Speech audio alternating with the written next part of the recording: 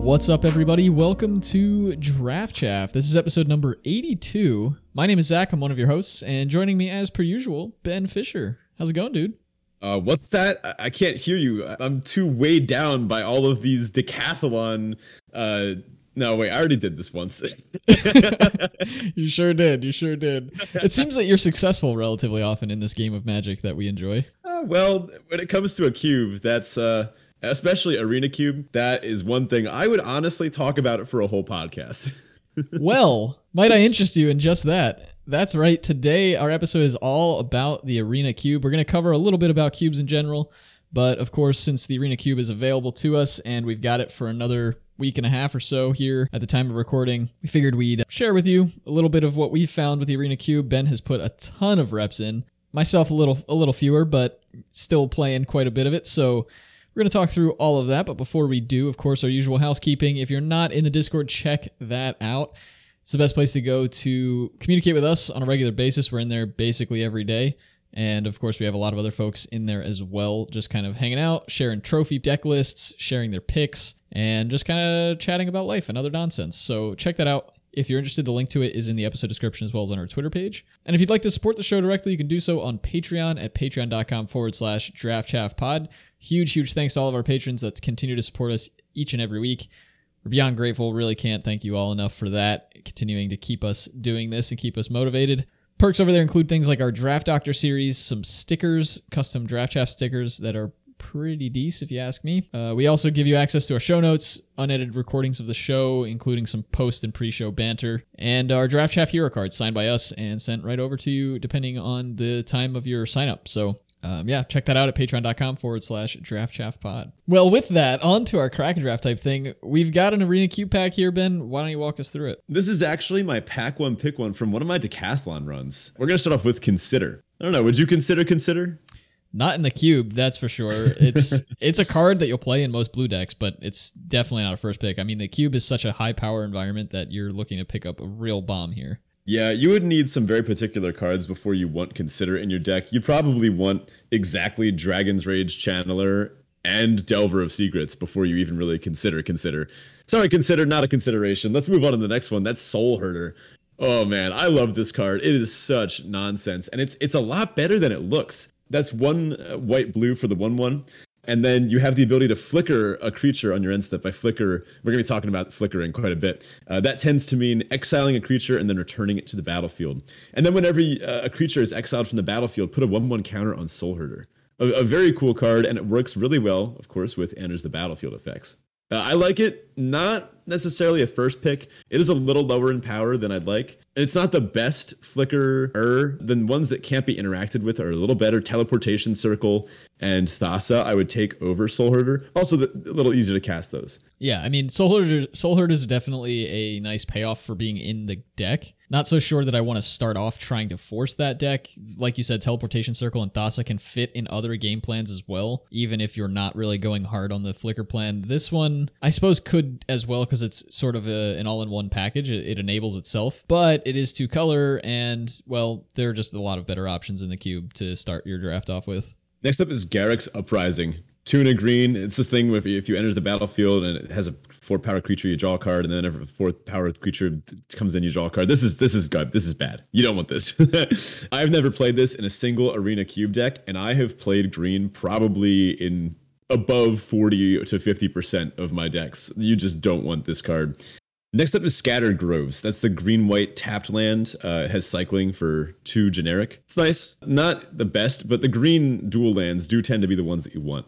Yeah, dual lands are always something you want to keep in mind when you're drafting cube, of course. And this cube has a handful of interesting ones, and I think navigating which are higher priorities than others is a good way to get above your competition in the Arena Cube. And I think the cycling lands are probably mid to high in the pack there, where you're happy to take them, but they're not the most important ones you'd want. And green-white isn't really, I mean, there are some pretty solid green-white decks that I've seen, but yeah, it's just fine, right? You're okay to take it, but not thrilled. Yeah, the shocks and the pathways I would take above the cycling lands.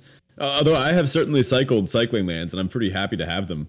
I think in the power rankings of color pairs, I'm looking most for the blue-green and green-red lands. And then the other greens, green-black and green-white, are a little worse. And then after that, you're starting to look for like blue-red above the green. Like I would take a Steam Vents over a Scattered Groves if it was going to come down to one of those two. A few more lands coming up. We've got Clearwater Pathway. That's the blue-black pathway, I believe. Again, it's playable. It's fine. You'll take it sometimes, but this one is a little lower, a little less important color pair. Blue-black just isn't really a real thing in this cube, from what I found. You can make like a control deck, but it's not going to be a very good one. Next up, Cave of the Frost Dragon. I actually like this more than the previous two. If you're playing mono white or some sort of white aggressive deck, you absolutely want this. The ability to recover from a board wipe by just attacking with this a few times, or dodge sorcery speed removal with this. Honestly, even just as like a top-end mana sink. It's just good to have. Next up is Woe Strider. Disgusting magic card. One of my least favorite cards ever printed. I just makes a mess of good, honest green decks, you know? The stupid play of making the goat and then blocking your 5/5 with it and then sacrificing it to scry and then they top deck in a more fodder. Ugh. What a card. It's really good, but it fits into the black-red sack deck, which got nerfed in this cube, as did a lot of the old favorites. Still a solid card by itself, but I honestly don't think I've played black once in this cube iteration. Yeah, it's in a weird spot.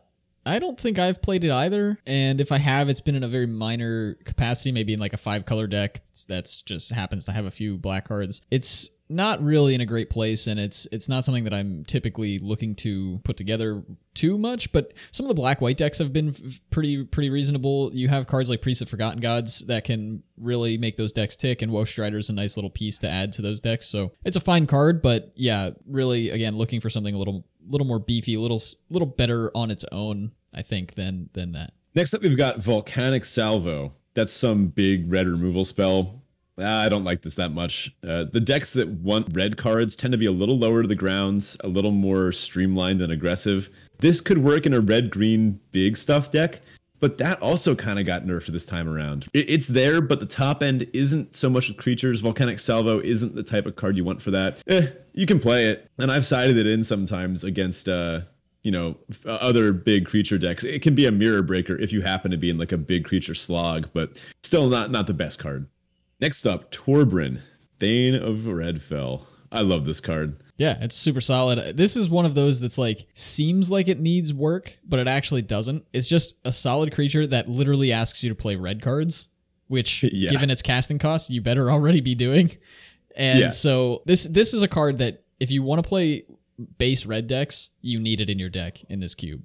Like, the mono red decks that don't have Torbran just don't do what they need to do. They're not fast enough. So Torbran's pretty much a linchpin in all of those low to the ground aggressive red decks, and it's a solid pickup here. I'd be pretty happy to take Torbran. Yeah, this is the card that wins the game. Just as a reminder, Torbran makes all of your red things deal 2 extra damage. That means your 1/1 tokens are now basically 3/1s. Your shocks are now better than lightning bolts. Like, this card swings the game and can be one of the scariest things to see on turn 4.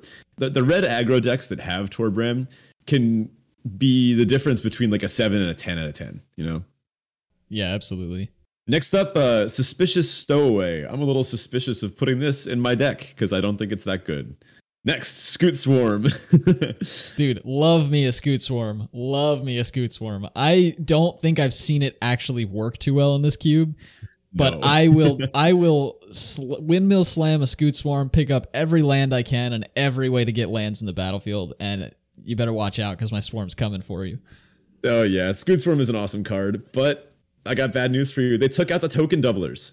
They took out all the ones that make doubles of tokens, which is just so weird. Anointed Procession, that's the big one that would really enable this. Why is it gone? I don't know, but I hope to see it back next time alongside the Scoot Swarm, because that is a disgusting curve out right there. I have a theory on that. I noticed, and I can't remember the name of the card, but I noticed there is a particular card that has Anointed Procession in its spellbook. It's one of those alchemy cards. Oh. And I think they may have taken them out in favor of a few extra cards, given that the spellbook really adds a handful of cards to the cube, somewhat artificially anyway. Huh. Interesting. That is an important note about this iteration of the cube. We have alchemy cards now. None in this pack. But next up, we've got Regrowth. Just, filler. You'll play it if it's important, but you really don't have time to mess around with things like that. The green graveyard stuff just isn't really there in this cube. If you're playing like green, black, good stuff, it's not really where you want to be. You want something a little more assertive than that. Regrowth could be good if maybe you have a really, really important card to your strategy. If you're playing blue-black Reanimator and you only have the Scarab God and that's it, and that's like your only thing, but then it's coming back to your hand anyway. I don't know what I'm talking about. This just isn't a thing you'd splash for. This isn't a thing that you want. I tend to not play Regrowth anytime. Next up, Prismari Command. It's good. Put it in blue-red decks. You'll never cut it. It kills something.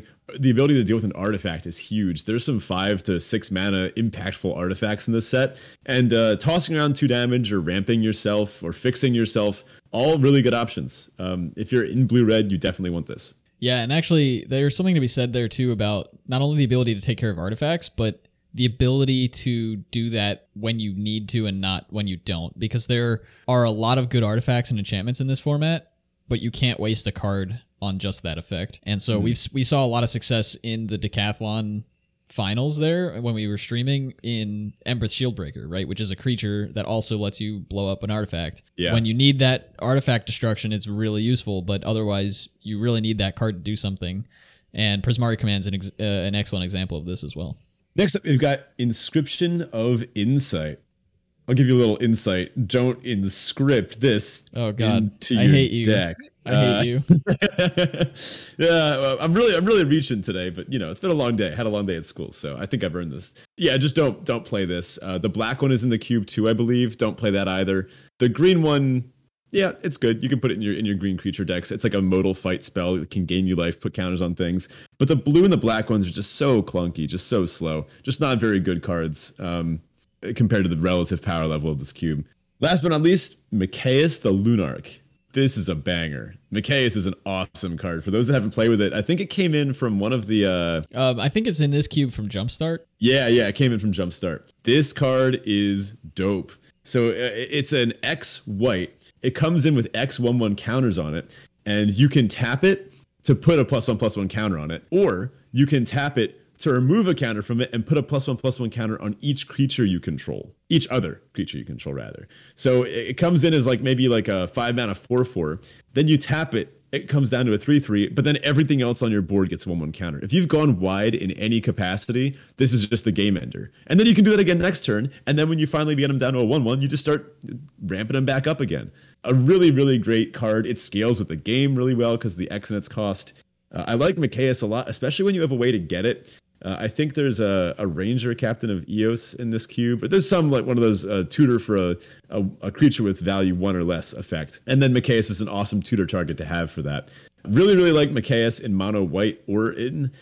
If you manage to get green-white tokens, putting all those counters on 20 Scoot Swarms, that'll win you a game or two, right? Sure will. But I haven't really been impressed with the counters archetype. It's really gotten hit hard, especially because the counters and tokens used to kind of be the same. It was all kind of melded together. There's even animation module to really go over the top with counters and tokens. There's all these cool things they took out in favor of alchemy cards, but what are you going to do?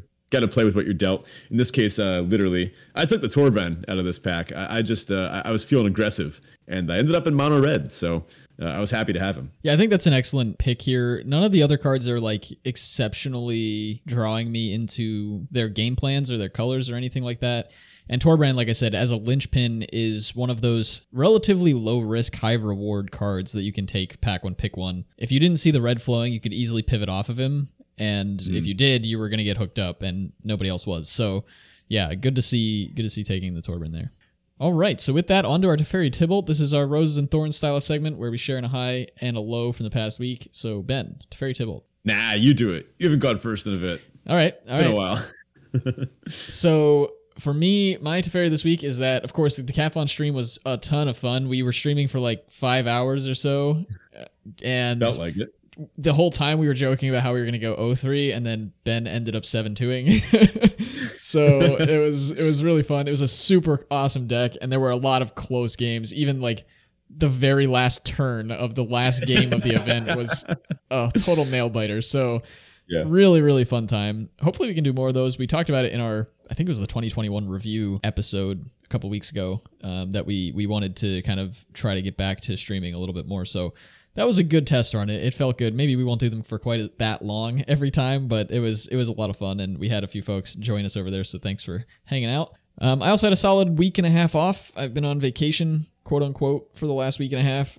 I say that because I just stayed at home, but I had the time off. So that's been good. I wasn't quite as productive as I wanted to be, but I did get some stuff done, and then I watched a lot of TV. I sad to admit, I did watch a lot of TV, which is a bit of wasted time, but I needed the rest, so I'll give myself a little bit of grace there. I might even say that time spent resting is not time wasted, you know? No, 100%. I think sometimes I agree with you. Yeah, sometimes it's so easy to trap ourselves in that. It's like, oh, well, I wasted a whole day. And then I'm like, wait a minute. Wasn't I like hanging out and relaxing? You know, it's one of those things where it's so easy to measure my self-worth sometimes by how much I've produced that day, like on paper. But then I'm like, wait a minute, that's not a great way to live.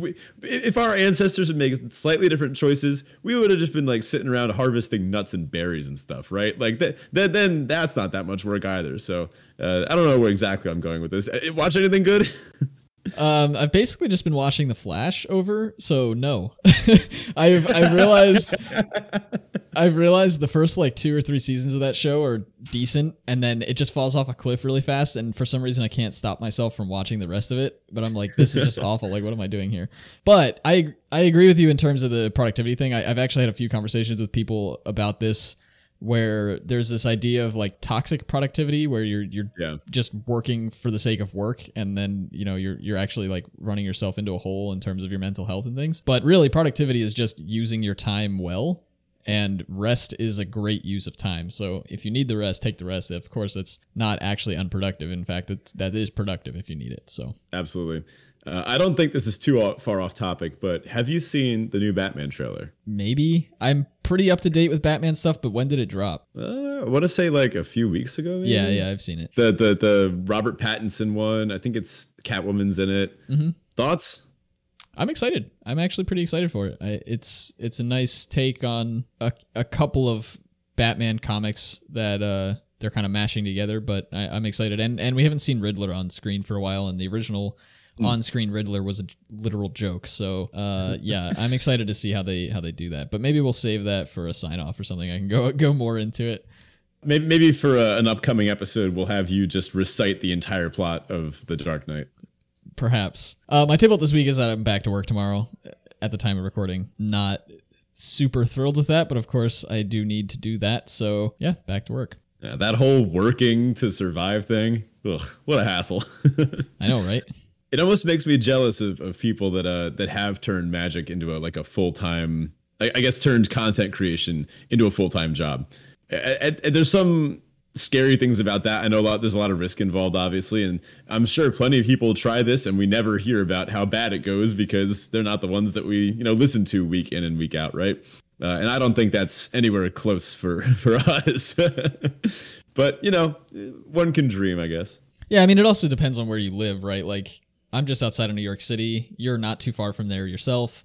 Like, it's pretty expensive in this area. If you moved like Midwest, it'd be a lot easier to make something like that happen. Oh, yeah. But, different things to consider there. Totally. So let me start off with my Teferis. I have to talk about this decathlon thing, right? Like this was just so much fun. Thanks so much for people that came out to the stream and watched. Thank you, Zach, for sticking with me and making sure I didn't do anything too stupid. Which I did do some stupid things, but sometimes those stupid things won me games, and I guess I can't complain about that. We had a nice snow day last week. I had Friday off, which was cool. That doesn't happen very often. I think there's more snow coming, but I don't know. We'll see how that happens. I have a virtual day next week, and I get to stay home for Martin Luther King Day, so get to hang out, maybe jam some games, reflect, some good stuff.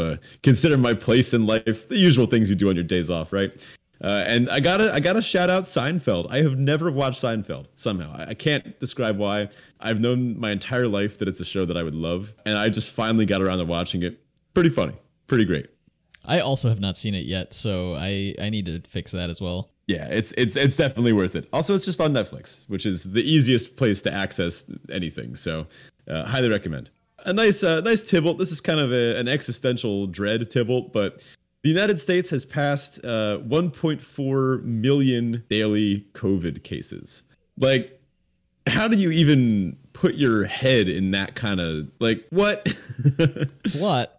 Yeah, fortunately, though, it seems that hospitalizations relative to cases are down. So, I mean, I don't know if the actual number of literal hospitalizations is down compared to other times, but relative to the number of cases that are showing up, they're down. So that's at least a decent sign. Like, hopefully that means that whatever the next variant, I don't know, Delta Micron variant or whatever, is going to be even less potent in terms of symptoms and hospitalizations and things like that. And maybe we will really start to see it move towards something resembling the cold or the flu or something like that. I know a lot of, maybe not a lot, but I read recently that a handful of European countries have started to discuss whether we should start calling it an endemic illness instead of a pandemic, meaning that it's basically like the flu, where it's something that we always have to be aware of and is always going to be around, but isn't like an absolute menace or anything. We have ways to treat it, that kind of thing. We shall see. Yeah. I'm not sure that I think we're ready there yet, but I'm also not an expert on how illnesses move across the globe or anything like that. So, yeah, we'll see. Yeah, me neither. All I can say is that as long as I still am getting calls every day like, hey, were you within 15 feet of this student? I'm just going to keep rolling my eyes and saying, man, things could have been better, but not a lot we can do about it now. One thing we can do is play some Magic to take our stresses off from the weight of the world. So why don't we hit up our listener question of the week from Wolverine? We got a nice little question here.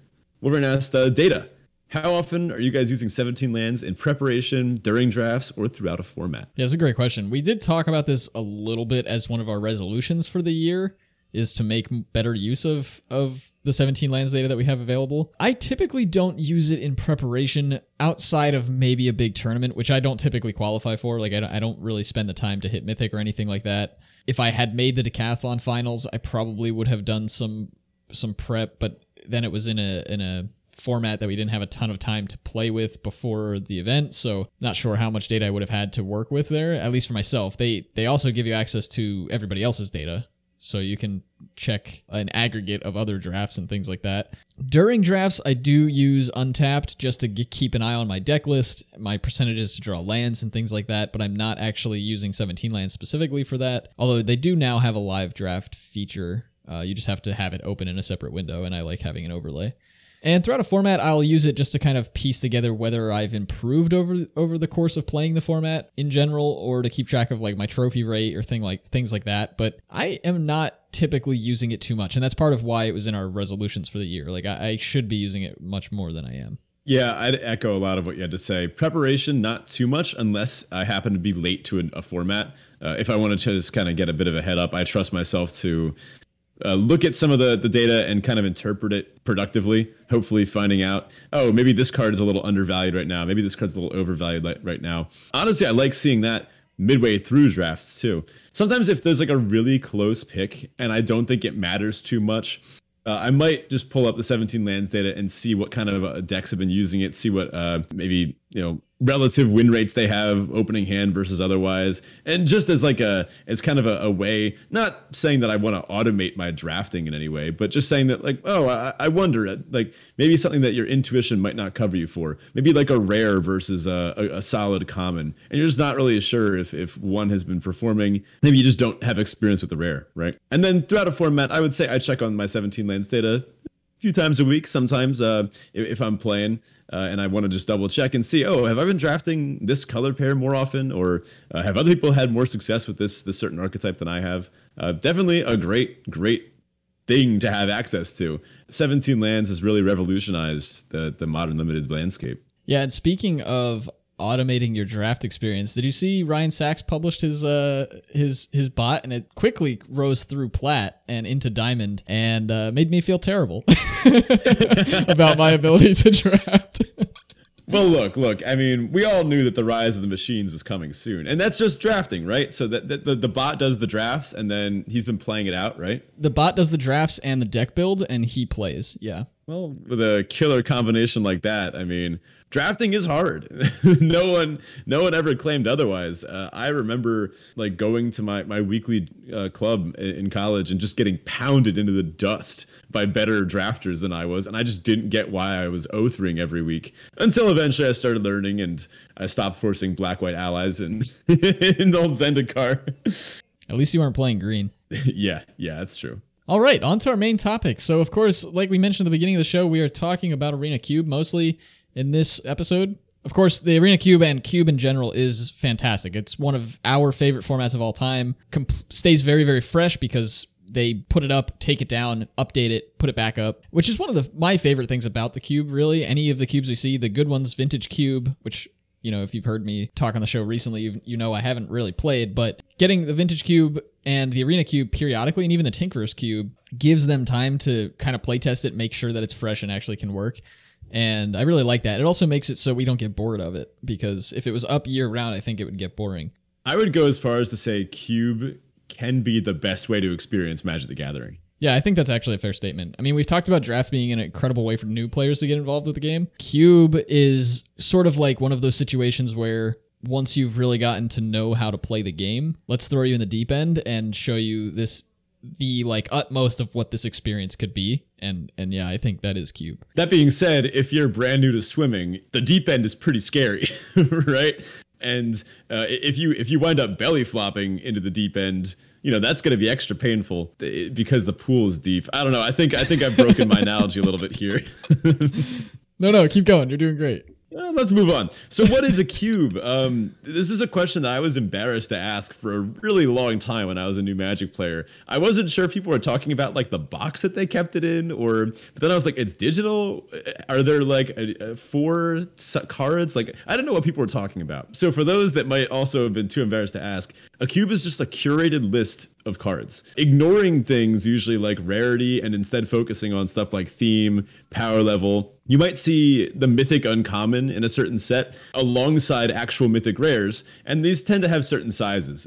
Cubes usually are 360 cards, 540 cards, or 720 cards. A 360 card cube allows every card to get drafted. 540, I believe it's 2/3 of the cards get drafted, and 720, the math, continues up. So through all of that, a cube is just a draft environment that is hand-picked. People do this in different ways. They can be tailored to the liking of their creator. Sometimes incorporating new cards, sometimes testing out new archetypes from whatever new set there was. And they're often built around certain factors, maybe power level or rarity. Some people even have specific set cubes, like an Innistrad cube or maybe a plane-based one, like every card that's been on Zendikar, that type of thing. Yeah, and that's one of the nicer parts about cube generation, not only just playing the cubes, but actually building them. Well, it's kind of like EDH on steroids, right? People have a ton of putting themselves into their commander decks, and with Cube, you can do that with an entire set of cards, and you're really building your own set to your liking. And I found it to be a ton of fun. It is certainly time-consuming to build your own, but there are plenty out there that are very affordable to put together yourself, that other people have built and tested, and you can pick up the cards. There are also some that are very expensive because there are things like the Vintage Cube that run cards from all over the history of Magic. So yeah, there's a lot to explore with these. Unless you're trying to maybe shell out a few grand for Moxen and, God forbid, a Black Lotus. Maybe trade a car in for that. But notably, if you have this in paper, just proxy that stuff. Who are we kidding? Anyway, what is Arena Cube? Right, so Arena Cube is specifically a collection of cards that we see in Arena. Of course, there are some cards in the Arena Cube, especially in this iteration, that are not necessarily accessible in other areas of the game. We've seen that happen before. I think the first iteration of the Arena Cube had cards like Ulamog in. It was the first situation where we saw cards that weren't in the client elsewhere, but you could draft them in this environment. So in this particular iteration, we see the new Alchemy cards, which was interesting. I wasn't actually expecting them to put Alchemy cards, and maybe that's me being naive, but it's kind of cool to see some of those in there and how they interact. I was a little disappointed. There was one in particular that I was drafting, my first Arena Cube draft for this time around, and I didn't pay too much attention to the alchemy stuff when they were talking about it and what the new cards were or anything. But one of the cards that I was passed said Seek, right? It had the Seek clause in there. But when I moused over the card, it didn't explain what Seek did. So I was just like, I'm not going to take this because I don't know what it does. It turns out it's actually a decent card, but I just didn't know what it did. All right, pop quiz. What's the difference between Seek, Conjure, and shoot, what's the other one? I don't know what the third one is, but the Seek takes a random card from your deck or a random card fitting a certain criteria. So it might be like Seek a creature. It just gives you a random creature from your deck. Conjure generates a selection of cards. Like you can pick from so many cards. I think it's 3 from a set list. That was drafting. I don't know. I'm pretty sure Conjure makes copies of cards or something, but it like makes an actual copy of the card in your hand or wherever it gets put. Oh, it's not a token. Interesting. And then of course I've seen drafting from spellbooks too. I don't know if any of that made it into the. I think one or two of those cards are in the cube. But anyway, this is an all right version of the Arena Cube. I think this is the 4th iteration if I'm correct. In the very first edition, red-green ramp was so overpowered, and I had a field day. It was just the best time. I think I quickly got like around 80,000 gold just from just jamming Arena Cube over and over again. I just chained like 15 trophies in a row. It was awesome. Just had an absolute blast. Thankfully, red-green is still pretty good. In the second version, blue-white control got a buff, and it started getting wraths, and it started making my life annoying. In version 3, the tokens and creature-based strategies were solid again, unless this was just one version in between. I could be mixing it up. I feel like there was another iteration where the tokens and creature stuff was a little better again. I seem to remember Woodland Champion, the 1 in the green 2/2. Whenever a creature token enters the battlefield, put a +1/+1 counter on it. I seem to remember making like a 15/15 off of that thing. Like you could just make a ton of tokens. This would be the 4th edition if I'm counting correctly. There's some very confusing removals from the cube and a few interesting additions, like we mentioned, most notably the rebalanced cards and some of the alchemy exclusives, and some real groan testers that really messed up the format in maybe not the best way. I'm looking at Sarah's Emissary really hard. That card doesn't belong here. More on that in a little bit, I think. Yeah, so the version of the cube is roughly based on power level. I would say there's some exceptions in there. But most cards in the Arena Cube perform at about the level of like a rare in the typical standard set draft. Most of the cards tend to be like rares. There's some mythics in there. Some commons and uncommons too. Not to say that the power level is just like rare cards across the board. There's definitely broken things you can do. Some of the archetypes that you find in this cube are ones you wouldn't really get to play anywhere else, which is why the cube experience is so much fun. Right, so like the blue-white blink deck, for example, like Soul Herder, Dasa, blinking stuff, teleportation circle. These are experiences you don't get to really have anywhere else. And then you go, okay, well, what can I combine with this? Wait a minute, teleportation circle plus Thragtusk, does that do what I think it does? And then you just kind of start building around these cool interactions. And that can lead to some really, really great decks. I actually have pulled off the flickering that Thragtusk over and over again, and it is just as good as it sounds. Yeah, I mean, Resto Thragtusk has always been a winner, and in this case, you've got a handful of ways to do that. So, definitely something to keep an eye out. And one of my favorite things with that experience as well is, it's maybe a little bit less clear, even if you pay attention to the Twitterverse and like other social media outlets for Magic. It's a little bit less clear, like what decks to build or what are the decks to find in Cube, and so it can be really fun to just kind of in the moment kind of go through that journey of like. Well, I picked up this Thragtusk. Oh, I just got past a teleportation circle. Wait a second. Yeah. Oh my gosh, those two work so well together. And you can do XYZ, putting all these different things together, and then you just find that one piece that you're like, whoa, I didn't realize that this interacted with this way. And yeah, it can be a ton of fun. It's like a whole journey in one draft. It's really great. Yeah, that's one of the best things about Cube. It's the discovery process, but because it's so curated and kind of tailor-made, the designers knew all these things, right? Like they saw the interaction, they said, oh, they're gonna love this. They put it in, and now we get to kind of discover all these little hidden treats throughout the cube, kind of like little Easter eggs almost for the experienced and inexperienced players alike. Right, so we've got a few different archetypes that we wanted to kind of cover and just make sure that are on your radar. Don't want to take away the entirety of that discovery process for you, but we just want to throw some things on your radar so that you're aware of a handful of the different archetypes that are pretty popular right now. Mono white and mono red. These are two really, really solid decks. You can win a lot of games with them. Mono black is the other kind of monocolored deck that crops up sometimes. This deck got hurt a little bit too. You need some particular cards. You really need Phyrexian Obliterator. That's the black, black, black, black. And then you also need Gray Merchant of Asphodel, Gary, to drain them for your black devotion. I haven't been super impressed with this in this version, but mono red and mono white are just great. These are really tight aggro decks. The fact that you don't have to worry about picking up dual lands for these is great. And every once in a while, you'll pick up like a green-red cycling land and just put it in your red deck to kind of add that extra consistency. Yeah, these decks can win you a ton of games. They can really pressure and punish your opponents that are trying to dirtle and do big stuff. Maybe if your opponent is playing all these 5-drop bombs and they just didn't pick up any acceleration, you can just kill them before they get the chance to resolve any of their late game haymakers. One side note here, I don't advise playing red-white. I know it can be easy when you start to pick up aggressive cards. You can be like, oh, look at this red 3-mana, like 4/3, and oh, look at this white 2-mana 3/1. I'm just going to attack them a bunch.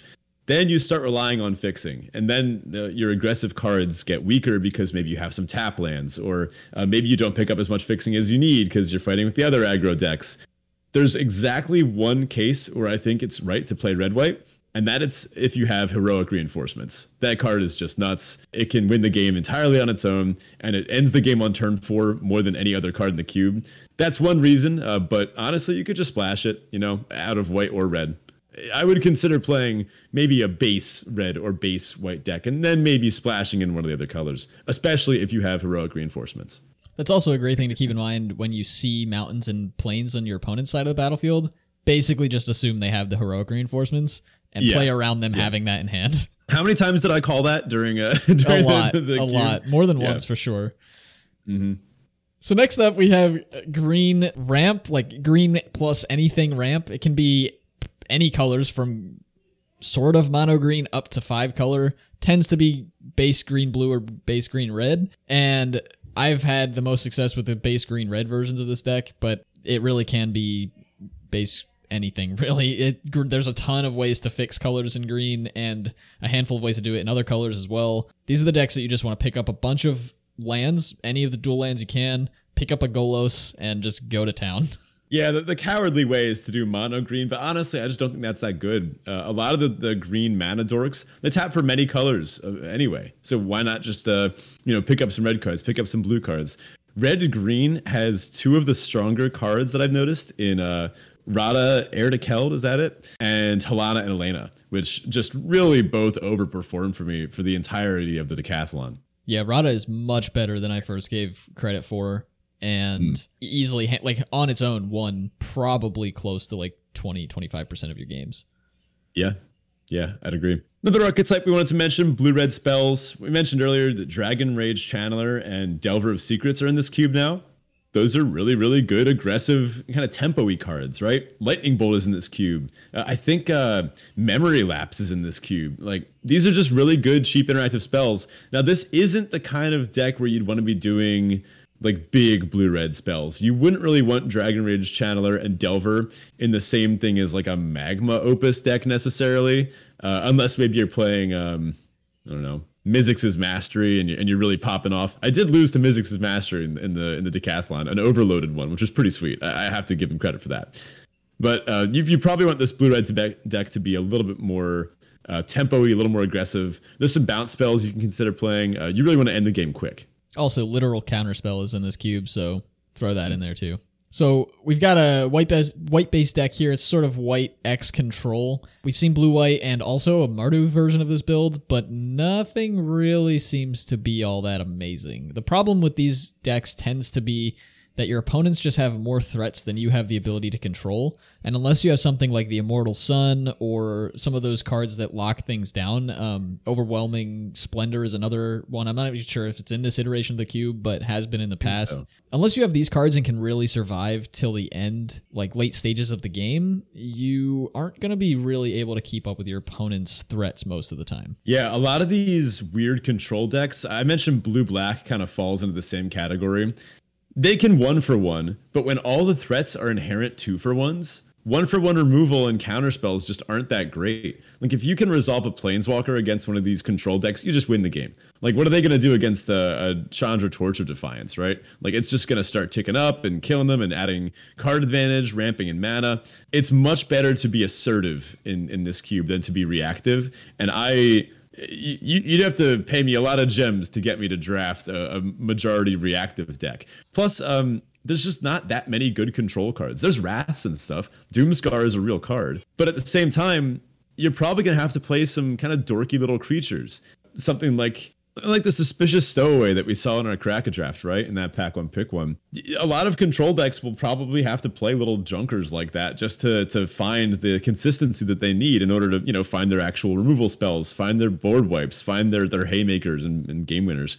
And then you're no longer leveraged in the fact that you're a control deck. Now my, green, red, mid-range removal spells are turned online, right? And now I get extra value out of that. The real good thing about being a control deck in Constructed is that you just operate on a totally different axis. You've broken the symmetry by destroying all creatures. Joke's on them, you didn't have any creatures, right? But I find that in the cubes, it doesn't tend to be true. They end up being a little clunkier, and they often suffer for it. Yeah, we have seen a version of the white-based control decks that played a pretty controlling game in game one, then managed to flip into a bit of a not aggressive, but also not super dirtily creature-based deck. That is something they can do sometimes if you get the right cards in your sideboard, but it's also not a great plan because a lot of the times those two types of cards don't mix very well, and you usually don't get enough of both to make a proper deck out of. So yeah, maybe you can catch your opponent off guard with a pivot like that, but typically it's not going to work out for you. Unfortunately, I think we have to chalk up blue-white control as another casualty of these changes. I just pulled up Arena Cube to check, and they took out Teferi, Hero of Dominaria. I think that really had an impact, right? Yeah, I would say so. I mean, he was one of the best options those decks had. We still have Teferi's tutelage, though, so the blue-white control mill plan is just always an option. Oh man, I did get milled out once in this cube. It felt so bad. I was playing Reanimator too. Wow. So I helped them, I've always wanted to build that deck in this cube, in the Arena Cube, period. Not necessarily this iteration, but I've never been able to do it. Well, I wouldn't try it in this one either because that's another casualty of the changes. I haven't seen just much support in this one. The Reanimator, the green-white tokens, and the counters deck. The Flicker deck, I think they all got kind of nerfed. The Flicker one less so. That one got a little more support here and there. But most notable missing cards are the green-white token doublers, Teferi, Hero of Dominaria. Sarkhan's Unsealing was a big loss. I love that card. Let's put it in the Draft Trap Cube. It deserves a home somewhere, right? And the whole red-green power package, the Power Matter stuff, it all kind of got taken out too. Yeah, and then one other thought. I did build the blue-white Flicker deck in my first run-through of the cube this iteration, and I found that I was able to get all of the enablers. They're all there, but none of the payoffs were. So I had Thassa, I had Teleportation Circle, and I just didn't have anything worthy of flickering. My best flicker target was Torrential Gearhulk, and I couldn't even pick up good instants to get back with it. So it's some of those weird situations. I don't know if that was just me having bad luck or what the deal was exactly with that, but I wonder if they maybe pulled out some of the payoffs to put in some enablers, and it just ended up kind of being a wash in terms of the power level of the deck. That's a good point. Another thing is that a lot of the good flicker targets are just good cards on their own. Like Knight of the Reliquary and Reclamation Sage are two pretty high picks in this cube. Just there's a lot of good artifacts and enchantments around. And those are also two of the key flicker targets. You want them really, really badly, but so does everyone else, Yeah, I think that actually is sort of endemic to the problem with that deck. It's kind of what we saw. It's like the opposite problem that Snow had in Call Time Draft, where they could pick up whatever they wanted. In this case, you need some pretty specific stuff, but everybody also wants to pick those up. So. Yeah. Your best cards are also everyone else's best cards. Yeah. So it's time to talk about the decathlon, because I can't make it through this episode without, a little bit of humble bragging. I did go 7-2. And after having played 21 games with my deck and winning 16 of them, I feel pretty confident that this is a really good Arena Cube deck, right? I thought a good way to talk about this cube would be to break down this deck real quick and just analyze some of the best things about it. Can we just link this the 17 lands file for this deck? Yep, yeah, the whole draft will be in the episode description, so you can check that out. Awesome. You can go and see some of the tight plays. If you want to see an especially tight play, I highly recommend going and seeing the final play of the final game of the final match, because I don't really think a description would do it justice. But frankly, it involved.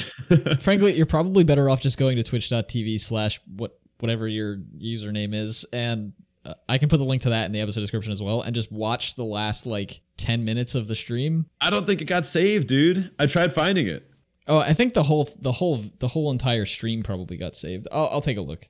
If we can find it, it'll be linked in the episode description. Yeah, I think I need some help with that. But as I was saying in the Discord earlier, I really just don't understand Twitch that much. It's one of my blind spots in modern technology. But just as a quick overview of this deck, I was playing a 5-color base green-red ramp Golos deck. I didn't have Field of the Dead, unfortunately.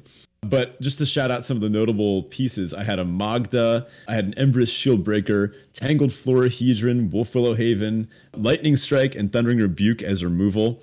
Then I had some ramp in the 3-drop slot, Dryad of the Elysian Grove, Llanowar Visionary, Cultivate, Rada Heart of Keld, not Heir to Keld. Rada Heart of Keld, which just truly one of the keys of the deck. 4 drops, I had Halana and Elena partners. And I had Volo Guide to Monsters, which usually got sided out. Did I ever really get this to work? We did use it once or twice, but it didn't. It got you 1 extra card or something. It was never drawn in a point where it was very useful, and then it got sided out a lot because it was too slow against certain matchups. Right, and it died a lot as well. It ate removal spells almost every time you cast it. So I guess a 4 mana lightning rod isn't the worst thing in the world, right? In the 5-drop slot, I really only had those 2 4-drops. I only had Halana and Elena, and I had Volo, because my plan was just to ramp straight from 3 to 5. In 5, I had Elder Gargaroth, Glorybringer, Golos, Thragtusk, and Ren in 7. Just what a beautiful 5-drop slot that is. Absolutely. Yeah, that brings a tear to my eye. That's gorgeous. And it only gets better. In the 6-drop slot, you've got Kogla, the Titan Ape. Above that, 7 Hornet Queen and Amaria's Call. And then the Great Henge topping off the list. And then just, honestly, more dual lands than I could name. I only had 1, 2, 3, 4 basics, and then I just had tons of fixing. Stuff that I could get with Golos. I had a Scry land, I had some cycling lands, I had both Ketria Triome and Savai Triome, I had Canyon Slough, I had Lair of the Hydra as a man land. This was a good cube deck. I loved this deck. But I want to talk about some specifics, right? The ramp that I had a bunch of it. Between Wolfwillow Haven, Paradise Druid, Tangled Florahedron, Dryad of the Elysian Grove, Cultivate, Llanowar Visionary, all of these things allow me to get access to additional mana before I should have had them. And in Arena Cube, when everyone's playing these 6 mana limited bomb, I win the game cards, you just want to make sure yours come down on turn 4 while your opponents still come down on turn 6. So if you're playing stuff like Paradise Druid and Tangled Florahedron on turn 2, you're going to be able to ramp into something like Halana and Elena turn 3, Elder Gargaroth turn 4. That can just end the game against a red deck or a white deck or even a slower deck that hasn't really gotten their bearings out of them yet. As long as you're doing your game plan faster, you're in pretty good shape. Yeah, it's also fair to say, it's good to have a lot of ramp because you need to find it when you're playing these sorts of game plans, but you also need to know when you don't need it. And to that point, we sided out Cultivate quite a bit with this deck. It just happened to be a bit too slow in a lot of matchups, and because there were so many other ways to ramp at 2 mana, it just wasn't needed all that often. So pay attention to when your cards are being useful and when you can get rid of them. I want to shout out some of the best ramp spells in this format. Mind Stone, Guardian Idol, Cold Steel Heart, and Wolfwillow Haven are all super important just because they can't be killed with a lightning bolt or a swords or something. The fact that you're going to be able to play a 4-drop on turn 3, as long as you have the lands, right, make these extra important. Sure, Llanowar Elves and that stuff is great. Paradise Druid actually kind of gets around it because it has hexproof, right? But these birds that can't be bolted, if you will, just guarantee that you're going to get that extra kind of tempo positive play on your opponent. Just that ramp is so crucial. I want to shout out, as kind of a runner-up in this category, Ornithopter of Paradise. It's too generic for an O2 that taps for a mana of any color. This allows something like a blue-red deck to have ramp, right? And it taps for fixing for any color. That's really strong. I see it go late, way later than it should. In addition to mana ramp, got to talk about mana fixing. Whether from creatures or lands, I picked up how many dual lands? Probably like 10 or 12 of these lands are dual lands, or a few tri-lands in there too. This allowed me to, despite playing, honestly, 4 colors, I was able to hit all of this stuff consistently. I mean, I was playing double red spells and triple white spells and triple green spells, and I never really had a problem casting stuff. I even had a Languish in the sideboard, a double black spell, and I was able to bring it in pretty reliably. It was never really a problem.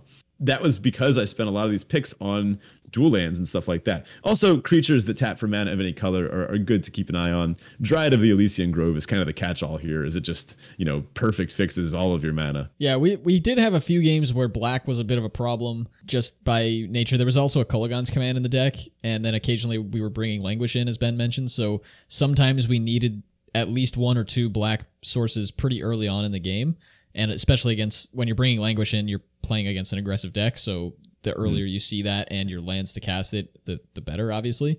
But yeah, there really weren't too many issues. And there were actually a few times where Ben would like walk through a line, and then I was like, yeah, but we don't have the mana to cast that. And he's like, dude, all my lands are swamps. And there's like a Dryad of Elysian Grove sitting on the board. And I'm like, oh yeah, that's true. So yeah, definitely pay attention to what cards you have on the battlefield.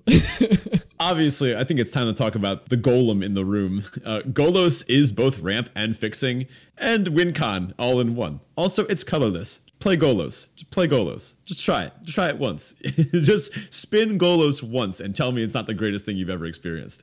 I also should mention that having some utility lands is nice as well. The lands with cycling or man lands with activated abilities. I think I did actually use the Lair of the Hydra for a win or two here and there, right?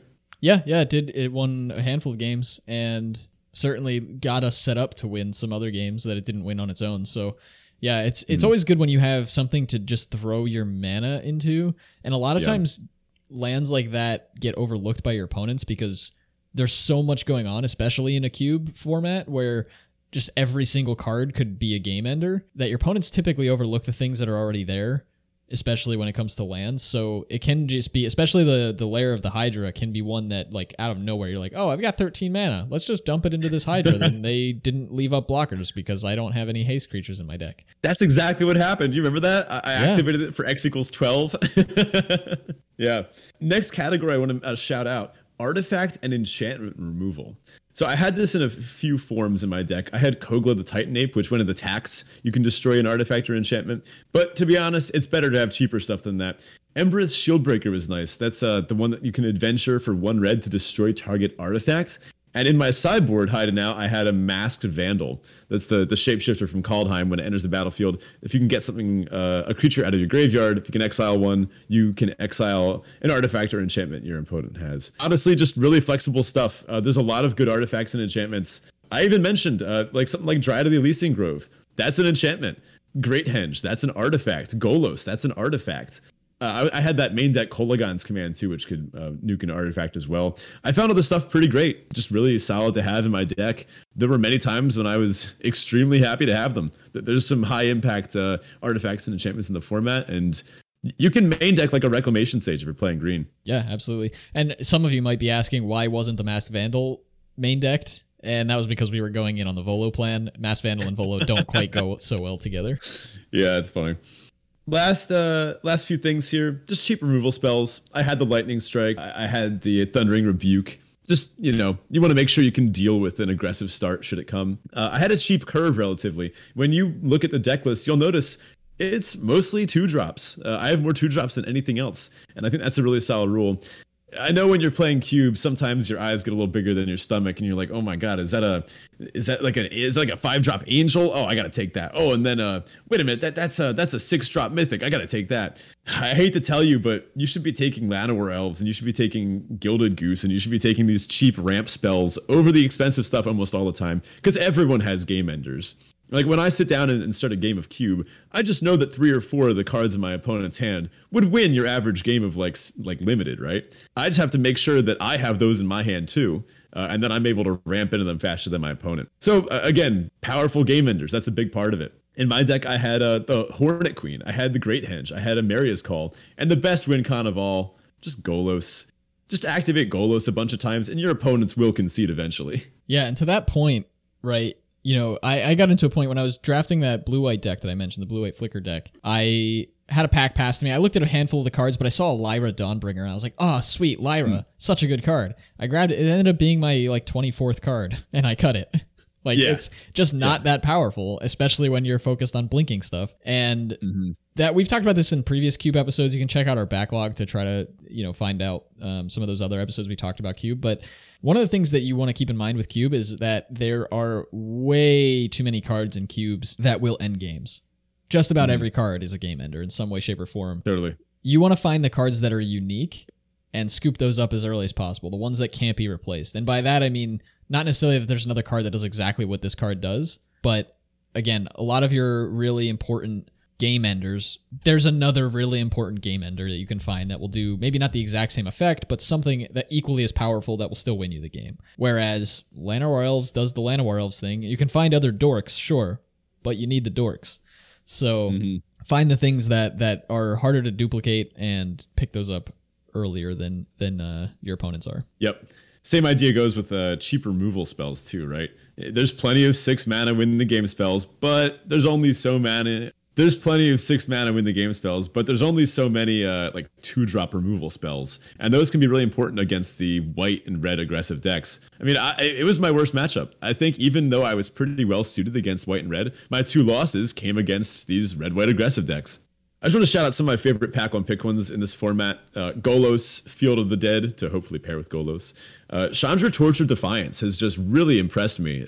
It ramps, it adds card advantage, it's a removal spell if you need it to be. Probably my favorite pack one pick one, to be honest.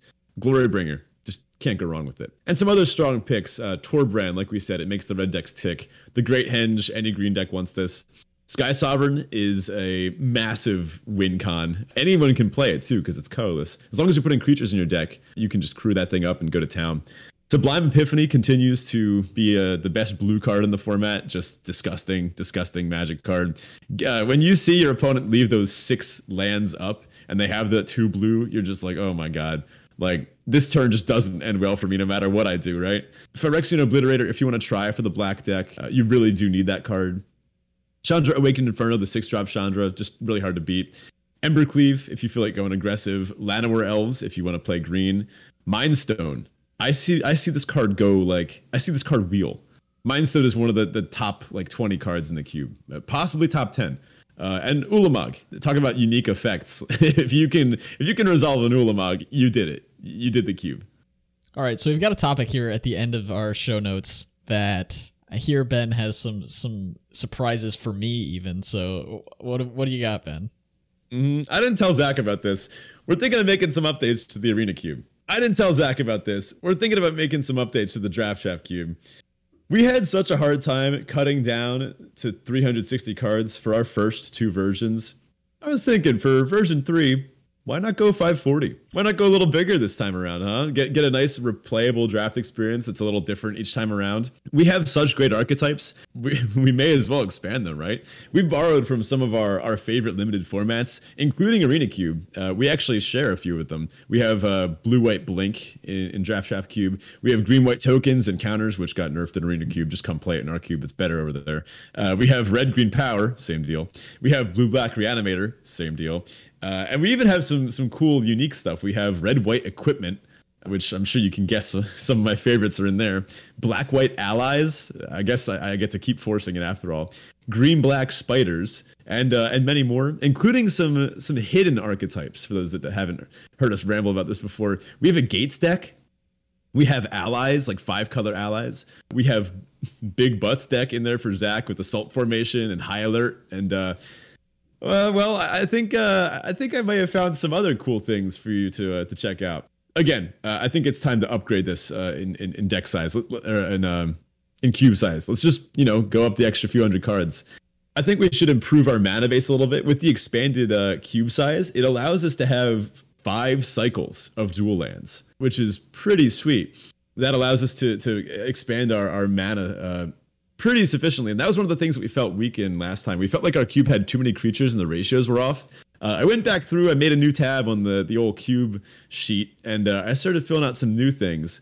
And well, Last but not least, I was thinking of ways we could up the drafting experience. After all, we are all about drafting chaff here, right? I was thinking, why don't we just go big and include some conspiracies? I knew you were going to get to conspiracies. Because we have talked about doing this before. We talked about like adding conspiracy cards, and we talked about adding a few other types of cards that we never did. There were some reasons we didn't, but I think with a slightly larger cube, we could maybe make that work out. Can I interest you in the conspiracy weight advantage? For those that don't know, a conspiracy is from the conspiracy set. They're kind of like emblems that you start the game with. So let me read out weight advantage real quick. It's a conspiracy. It has the text, start the game with this conspiracy face up in the command zone. And then the text says, each creature you control assigns combat damage equal to its toughness rather than its power. Yep. You wouldn't happen to be interested in that, would you? You could convince me to be interested in such things as these. I think it's something we would look at for sure. We have to be careful with the conspiracies because some of them are ridiculous. So definitely need to be careful about curating them. But yeah, that's what worries me. How do you feel about double stroke? This one starts in the command zone face down, and you have to secretly name a card. And then the spell reads, or the conspiracy reads, whenever you cast an instant or sorcery spell with the chosen name, you may copy it and choose new targets. We have a blue-red spells theme, and it's blue-red big spells. The whole point is casting like huge blue-red spells, whether casting them from the graveyard or ramping up to them somehow. I think it'd be pretty cool. Yeah. I'm on board for the most part. We just need to be careful about curating them because, again, some of them can be absolutely ridiculous. And some, it is the Draft Chaff Cube. And if you haven't heard about the Draft Chaff Cube, we did an episode on literally just like our beginning creation of the cube, so you can get an idea of what we were going for. It's fairly self-explanatory, but we are building the whole thing out of Draft Chaff cards that never really made it into standard or constructed formats in some way, shape, or form, or cards that you typically find just tossed around your draft tables after the draft. And that might sound really underwhelming.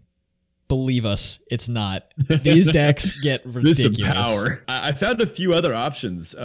Ones that are also from conspiracy sets. Honestly, conspiracy is the definition of draft chaff. These cards, I feel so bad for them. They got drafted probably once and then never again. They've been sitting in bins and binders and just gathering dust. I think it's time we give them a new home.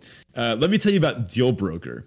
This is a 3-mana 2/3, colorless, it's a construct. Draft Deal Broker face up. So when you draft it, you show people. And it says, immediately after the draft, you may reveal a card in your card pool. Each other player may offer you one card in their card pool in exchange. You may accept an offer. And then it can tap to draw a card and discard a card. How sick is that? I mean, it certainly ups the complexity of the draft environment, which maybe we need. Maybe we don't. That there are definitely things to consider there. It will certainly change things up, and I'm excited to explore it for sure. I've got one more for you. Arcane Savant. This one's for you. 3 blue for a 3/3 human wizard.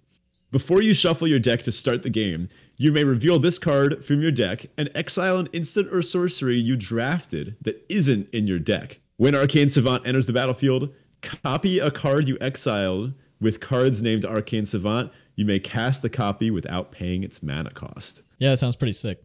It's interesting. Conspiracy is essentially I can't even say that because you can draft the unsets. It's like a weird tangential to unsets where there's some craziness going on, but it's just crazy enough that it works. It's not too crazy. Yeah. So what I'm thinking with that card, because we also do have Flicker as a sub-theme in blue, I'm thinking if you manage to cast something like Shivan Meteor or Serpentine's Spike or Vivian's Invocation and have that be the card that was exiled with the Arcane Savant, and then you start flickering Arcane Savant, Yeah, it gets nuts. Yeah. Anyway, I thought I might be able to interest you in some of this. And if you as the listener are interested in checking out what we've got so far, we'd love to hear your suggestions. Honestly, if this can become like a community-influenced cube, that would be even better. We have a big list of achievements. A lot of them are pretty fun. We spent some time thinking of some fun names. If you want to find out what Flavor Fail, No Gates, No Glory, Overdraft, Revenge of the Chaff. Like there's some good stuff in here. I highly recommend going and checking out our Cube Cobra page. We can definitely link that too. And seriously, send us your suggestions. If you have an archetype that you think we should do, we've been looking to revamp blue-green, to be honest. And if someone suggests something really cool for blue-green is what we could do with that archetype, we might just be able to revamp it, you know? I am starting to get really into the idea of having this thing maybe be totally fixed up by, I don't know, a few months. It's going to take time and effort, yeah, but I think there's no reason why we can't do it. No, end of Q1 seems like a reasonable target to get this done. Right. I'm going to pretend I know what that means. I'm a teacher, dude. The first quarter of the year, first 3 months. Quarter of the year? I mean, like 3 months? Yeah, I guess that checks out. Okay. Corporate lingo. In any case, you can check out our Cube Cover page. The link to that will be in the episode description, and it has sort of an overview of the cube as it sits in the current version. I think it also has version history, so you can check the old version as well. But you can also like test draft it on there if you wanted to kind of get a feel for what the environment is like.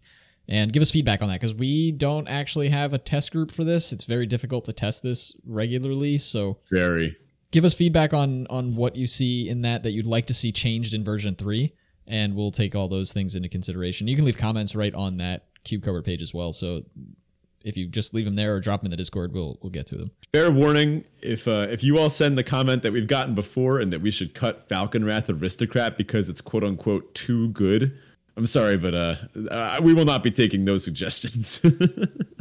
All right. Well, that does it for us this week. Thanks so much for joining us. Again, if you aren't already in the Discord, check it out. It's really just an awesome place to be, and we have a ton of fun in there with all you folks. So definitely give that a look. The link to that's in the episode description, along with all the other links that we mentioned throughout the show. And if you want to support the show directly, you can do so on Patreon at patreon.com/draftchaffpod. Again, really, really appreciate it. Can't thank you folks enough for your support. And if you want to find us on social media, you can do so on Twitter by finding me at Zach E. Hackett. You can find Ben at BetaFish1. And you can find the show directly at DraftChaffPod. Thanks, folks, and we'll talk to you next week. See you later. So we already broke down the deck that won me the decathlon, right?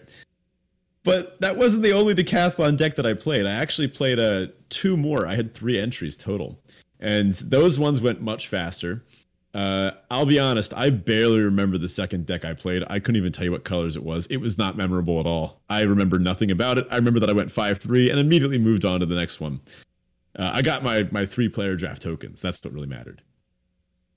But now, at this point, it was getting kind of late. It was like 8 p.m. I think I was like finishing dinner. And I was like, watching TV, also playing Magic. At this point, I had won the decathlon. I got what I came for. All I needed was the 3-3. I didn't really care about much past that. So I ended up drafting this nice mono red deck. It was actually from the Cracker draft. I pack one, pick one Torbjorn, and I just kind of went into mono red mode. The deck was pretty good. So I'm kind of lackadaisically playing once I got past the 3-3. That was all I really needed, right? Past that, it just didn't really matter. And I was like watching TV, playing, snacking, and I look down at that arena and I see that it's the last game. I see that it's match 7, game 3. And I'm like, wait a minute.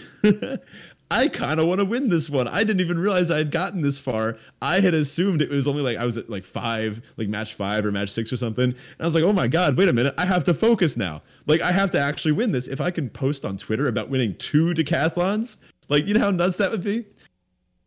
Had a good hand. Started off strong. Got Meat Hook massacred. It just wasn't even close. Yeah, I mean that's all it really takes, man. And you were playing mono red, so like that's the game right there. yeah, they gained a bunch of life. It just wasn't a very interesting time after that.